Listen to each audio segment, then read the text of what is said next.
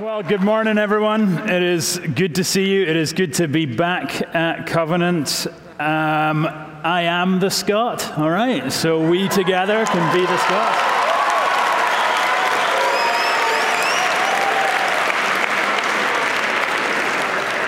Very grateful for this community and very grateful for Grant and the invite to be here with you all. Looking forward to this time together. We're going to talk about the grace of God and how IKEA changed my life, okay?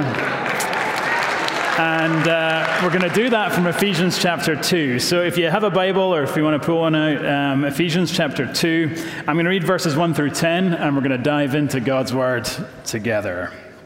Paul, writing to the Ephesians, says, "You were dead in your trespasses and sins in which you once walked, following the course of this world, following the prince of the power of the air, the spirit that is now at work in the sons of disobedience, among whom we all once lived in the passions of our flesh, carrying out the desires of the body and the mind, and were by nature children of wrath, like the rest of mankind. But God, being rich in mercy, because of the great love with which he loved us, even when we were dead in our trespasses, made us alive together with Christ. By grace you have been saved, and raised us up with him and seated us with him in the heavenly places in Christ Jesus, so that in the coming ages he might show the immeasurable riches of his grace in kindness toward us in Christ Jesus. For by grace you have been saved through faith, and this is not your own doing, it is the gift of God, not a result of works, so that no one may boast. For we are his workmanship, created in Christ Jesus for good works, which God prepared beforehand that we should walk in them." Heavenly Father, we thank you for your word and for the words of life that are contained in it. Lord, we believe that you love us. And we believe that you call us into a love relationship where we order our lives around your goodness and your kindness toward us. And I pray, Lord, that in these moments, those realities, those true realities would come to bear in our own hearts and in our own souls, that we might know more of your love and understand more of its implications for our lives. We pray these things in Jesus' name. Amen. All right, friends, two super simple truths from this passage. Starting off, point one, the Bible would tell us, God would have us know something I hope you are all very familiar with. Point one, that we are a people who are saved by grace. Saved by grace. When we start thinking about Christianity, when we start thinking about our faith, we don't start by thinking about what we must do for God in order to be quote-unquote good Christians. No, we start by thinking about what God has done for us. This is the gospel order, that he is the God of love who has done something for us before we are ever called to do anything for him in response. Look at verse 1. You, we read, me, you, we were dead in our trespasses and sins. So, you know, most people, and surveys show us most people in America, think that Christianity is ultimately about being a good person. The Christianity teaches that if you're a good person, then in the end, all things will work out well for you. Well, that's not what the Bible has to say. The Bible says Christianity begins by acknowledging that none of us are actually good people. Look at you were dead in your trespasses and sins. We might be a people who dress up okay. We might be a people who look respectable on the outside. We probably are a people who know the kind of things you should and shouldn't say in church. But at the end of the day, all of us are a mess. A mess of what? Well, a mess of trespasses. The Bible's word that means we've missed the mark. A mess of sins. We do things we ought not to do. We don't do those things we ought to do. And perhaps most shockingly of all, the Bible says that because of this, we're dead. Now listen, one of the things I love about the Bible is like how direct and how honest it is. Like if we were hoping for like warm, fuzzy, good vibes, we should have gone to Hallmark's website We should have watched an episode of Oprah. We should have done something other than open the Bible, because the Bible has some hard truths in it. And here it is saying that we're dead in our trespasses and sins. Outside of Jesus, we're not just a little off. We've not just got some room for improvement. It's not like we're getting C grades. It's like, no, we're dead in our trespasses and sins. That's what sin does to our souls. It kills us. And I wonder if the shock of that teaching finds place in our hearts this morning. I'm reminded of 33-year-old Kent Bradley. He was the director of Samaritan Purse's medical efforts in Liberia when the Ebola epidemic hit. Don't know if you remember this several years ago now, but this terrible epidemic swept through parts of Liberia, and this disease that starts just with a cough, starts just with some congestion, progresses to vomiting and internal bleeding and organ failure, and 70% of those who contracted Ebola died in Liberia. And here's Kent Bradley, an American doctor, trying to care for people in that context. Well, as the epidemic began to take hold, he sent his wife and his children back to the States, prioritizing their safety over their service in that moment. He stayed and continued with that work until what started to happen? He started to develop symptoms.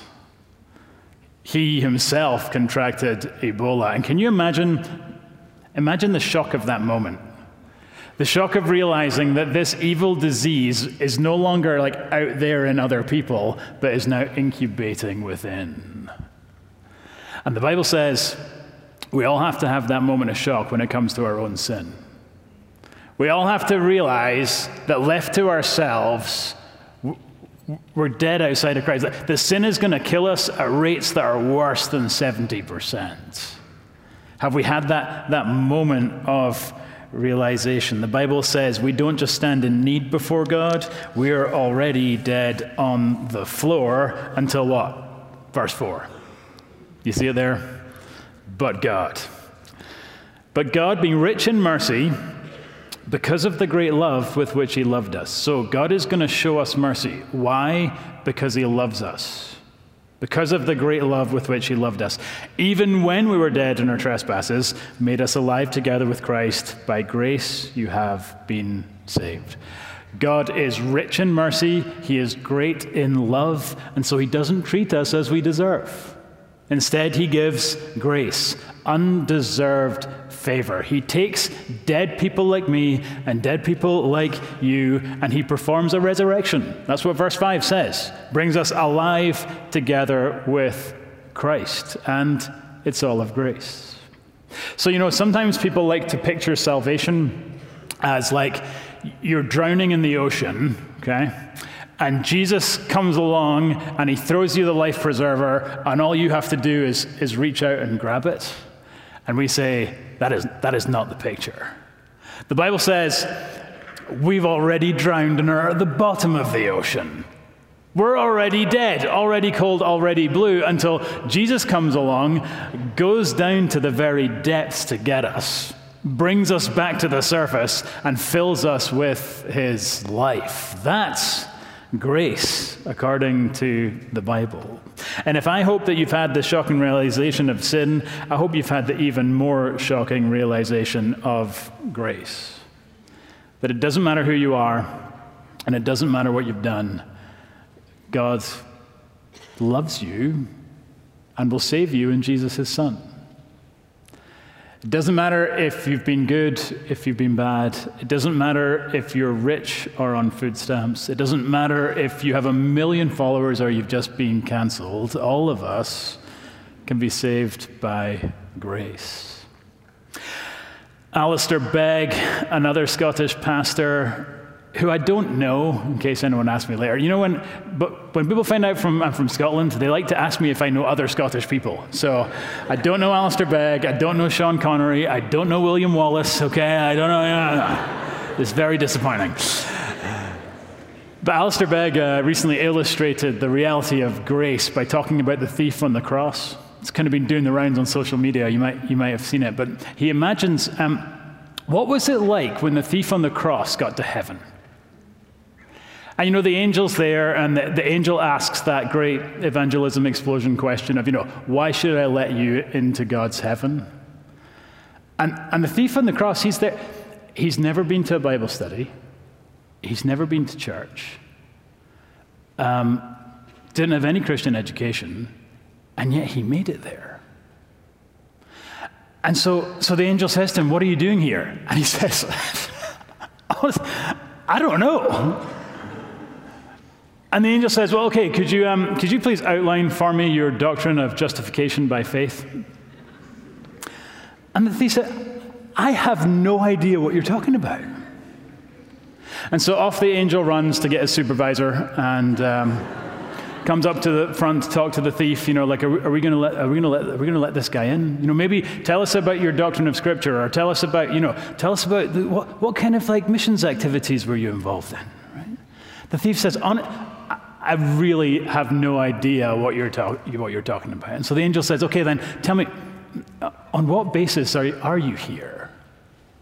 And the thief would turn and say, "The man on the middle cross told me I could come." The man on the middle cross told me I could come, and that's the only reason any of us will be saved. Because we'll be saved by grace, or we won't be saved at all. We'll be loved freely by his grace, or we won't be loved at all.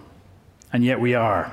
Because God is rich in mercy, great in love. He doesn't treat us as we deserve. We're saved by grace. Okay, if you understand this teaching, a question should arise. It's natural for a question to arise, which is this. If all is grace, do our lives matter? If we're saved fully and freely by his goodness toward us, and we cannot contribute anything toward that, do the lives that we now lead matter? And God says that they do. Not because we need to try and pay him back for his love toward us, but our lives matter now because of his love toward us. Point one, we're saved by grace. Point two, because of his love, we're also saved now for works. Saved by grace, but saved for works. Can we see this in the text? Our passage contrasts two different ways of walking, two different ways of living life. First, in verse 2, we read, "You were dead in your trespasses and sins in which you once walked." We followed the course of the world, followed the prince of the power of the air, the spirit that is now at work in the sons of disobedience. So before Jesus, we walked in our sins. Maybe you've heard the phrase, the world, the flesh, and the devil. Well, that phrase comes from these verses here. We lived according to the world. There was no difference between us and anybody else. We lived according to the flesh. We did whatever felt good short term in the moment. We followed the devil. We lived lives that were pleasing to him. But now, look at verse 8, there's a more beautiful way. We could walk in our sins, but now, verse 8, we can walk in grace. Look at verse 8. "For by grace you've been saved through faith, this not of your own doing, it is the gift of God, not a result of works, so that no one may boast. For we are his workmanship, created in Christ Jesus for good works, which God prepared beforehand," here's the phrase, "that we should walk in them." So we're not saved by works, verses 8 and 9, we're saved by grace, but we are saved for works, that God's love doesn't just save us eternally, it also recommissions us for usefulness today. Consider three of the details of verse 10 with me. First of all, we're told that we are his workmanship. That saved by grace, you're now a new creation. You are his workmanship. Now, translation of the Bible can be tricky. Translation of any language can be tricky. I saw in the news recently, French President Emmanuel Macron was in Australia, and he was talking in his flawless English to the then Australian Prime Minister Malcolm Turnbull, and then he turned to the Prime Minister and he said, "For the warm welcome that we've received here, I would like to thank you and your delicious wife." What? All the press held their breath. Like, what? why so forward? Is this how the French actually roll, right? Is he fulfilling all stereotypes? Well, apparently, the French word that Macron was looking for can mean delicious, but can also mean delightful. That's the meaning that he had in mind. I would like to thank you and your delightful wife. Translation can be tricky, and translation sometimes tricky when it comes to the Bible too, because this word workmanship, I don't think it's the best translation, or it doesn't get at the fullness of this term. It's the Greek word poema, which is where we get our English word poem, and it speaks of something that's been made or crafted with care and intentionality and creativity. The Bible would say that if you're saved by grace, you're a new creation. You are a new creation that God has crafted you. He has carved you. He has poured time and energy into molding and shaping you with an element of creativity. Why has he done this? So that, look at the next verse, we might do good works. We're his workmanship, created that we might do good works. Now, good works, this phrase, good works, is Paul's shorthand phrase for the entire Christian life. So you know how Jesus will sum up the Christian life by saying, love God and love your neighbor? That's kind of a shorthand summary of everything the Bible would have to teach. Well, in the same way, Paul summarizes the Christian life by using this phrase, good works. You see this especially in the book of Titus, where again and again it's used as a summary of what it means to follow Jesus, what it means to live a life of love, what it means to live a life devoted to God and to your neighbor. So we have been saved and then crafted, created with care and creativity in order that we might live the lives that God has designed for us to live. But then note the third detail. These good works that God has already prepared in advance for us to do. See that phrase? God has already prepared these good works for us. This is one of those verses in the Bible that should stop us in our tracks and make us feel a little bit unnerved. That you and I, we are not meant to kinda, sorta meander our way through our lives. That God actually does have a plan for our days. That He actually does have a plan for our lives. And that He has good works that He has prepared for you to do today that you might walk in them. That the adventure of life with the Father isn't getting up and wondering, what does the Lord have for me today? It's getting up and looking to see what are the good works that He has already prepared for us to do. This work of keeping in step with the Spirit. Presbyterian school, Presbyterians, we believe in the Holy Spirit, okay? We do. And this is the call of our lives, to be in step with the Lord who loves us and to be on the lookout for the good works that He has prepared for us to do. Saved by grace, we're saved for works. We're invited to live for Jesus. Now, it doesn't take long when you look out at our world to see that the world needs us to accept this invitation. The world needs us to understand that God's love isn't just something that saves us forever, but is something that changes our lives here today. Do you know what the world doesn't need? Even one more nominal Christian. Even one more nominal Christian who's going to think that their faith is about judging other people. Even one more nominal Christian who's going to think that their faith is about the political party that they vote for. Even one more nominal Christian who's going to do anything other than seek to keep in step with the good works that Jesus has already prepared in advance for us to do. Our world needs us to respond to this invitation. Larry Hurtado is a New Testament professor, was at the University of Edinburgh. He wrote a really interesting book called Destroyer of the Gods. And in this book, he describes why Christianity was seen as such an unusual faith in the early days after Jesus' resurrection. So why the world outside world looked at the church, looked at Christians, and thought that they were really unusual. Now, part of why they were deemed unusual was because of their beliefs. Christians believed some things the world thought was weird. So, for example, they refused to worship the pantheon of gods and insisted that there was only one God who was worthy of worship. They were also ridiculed for believing that God had a personal love for them. That was deemed a bizarre thing to believe in that time. But beyond their beliefs, Christians in the early church were viewed as bizarre for living the way that they did. Can I give you some examples? It seems strange to the outside world that Christians embrace different races and ethnicities as brothers and sisters in Christ. It seemed bizarre to the watching world in an age when unwanted babies, usually girls, would literally be thrown on a trash heap and left to die. It was strange that Christians would go out, gather up these infants, and then raise them as their own. Not raise them and sell them into slavery, but raise them as their own. It seemed strange to the outside world at a time when it was common to have sex with multiple partners, and certainly with prostitutes, that Christians pursued this thing of sexual purity. It seemed strange to the outside world in a very hierarchical society.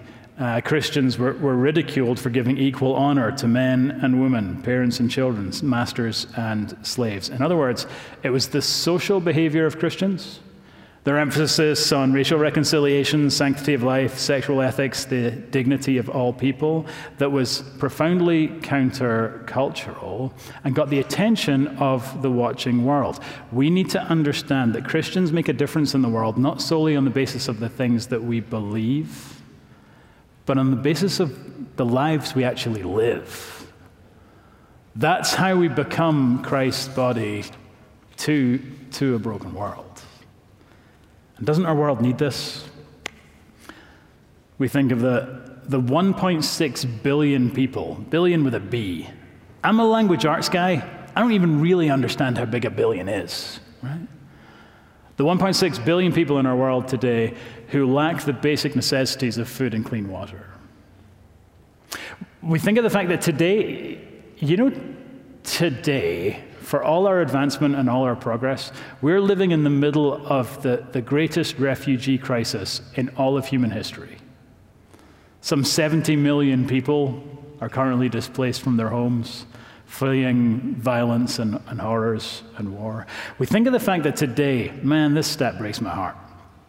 For all our advancement and all our progress, for all our enlightenment, the annual profits from the human trafficking industry, most of which is sex trafficking, the annual profits from the human trafficking industry exceed that of Microsoft, Apple, Samsung, BP, and Exxon combined. And wouldn't it be beautiful if into this mess stepped a bunch of Christians who loved so well that the world thought we were weird? If into this mess we responded to God's love by loving so well that the world thought we were weird, if our reputation was not defined by hypocrisy or being judgmental or our political beliefs, but by love, if people said, hey, see these Christians, I don't buy all that they believe, but I'm really glad they're here.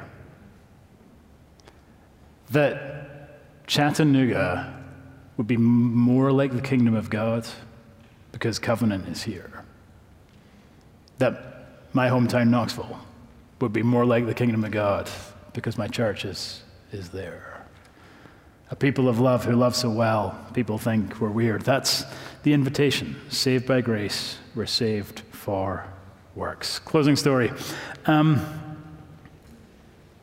It took me a while to understand that the radical call of God on our lives is an aspect of his love toward us. That it's not that we're saved and then we need to now clean up our act and do a better job, but actually the lives we now live are an expression of his love toward us. And I never really got this until I made IKEA furniture. So I have 4 kids, 20 through 13, which means there was a time when they were 10 through 3. And not so many years ago, I was making flat pack furniture, this bookcase, with one of my wee girls, okay? And she was helping. Okay? Now, if you've ever made IKEA furniture, you know there's lots of little bits, and there's lots of little tools, and there's like wooden dowels, and there's screws, and there's turny things, and there's all sorts of little bits that kids can do a great job of losing, right? And so I'm here receiving her help, getting increasingly frustrated at how much easier it would have been for me to do this by myself. And don't you wonder, like, God must feel the same way sometimes? When he looks at our world and when he looks at his desires for his kingdom to come on earth, he'd kind of be better off cutting out the middlemen, right? Doing some divine finger snap and his kingdom would come. Like, why would he use us in all of our mess? Well, as I'm making IKEA furniture, my wife walks past the door and she sticks her head in the room and she says, "Oh, how are things going?" Right? And my wee girl looks up and says, "Great," right? And I give her this look, right? Now, one of the things you'll learn when you're married is you can communicate a world of emotion with a single look, okay? And this look said, "I'm about to kill her daughter," right? You brought her into this world, I'm going to take her out, okay?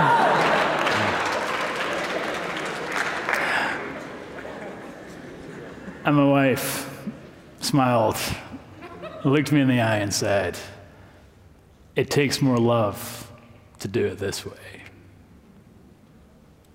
It takes more love to do it this way." You see the heart of the Father who loves you by his grace and then invites you to come and work with Dad. Who invites you to give your life to him, not to repay him, but that you might have the joy of working with him. The heart of love that the Father has for me, that the Father has for you. Saved by grace, saved for works. It takes more love to do it this way. Amen. Let's pray. Father, we are amazed by your grace. By definition, it's undeserved.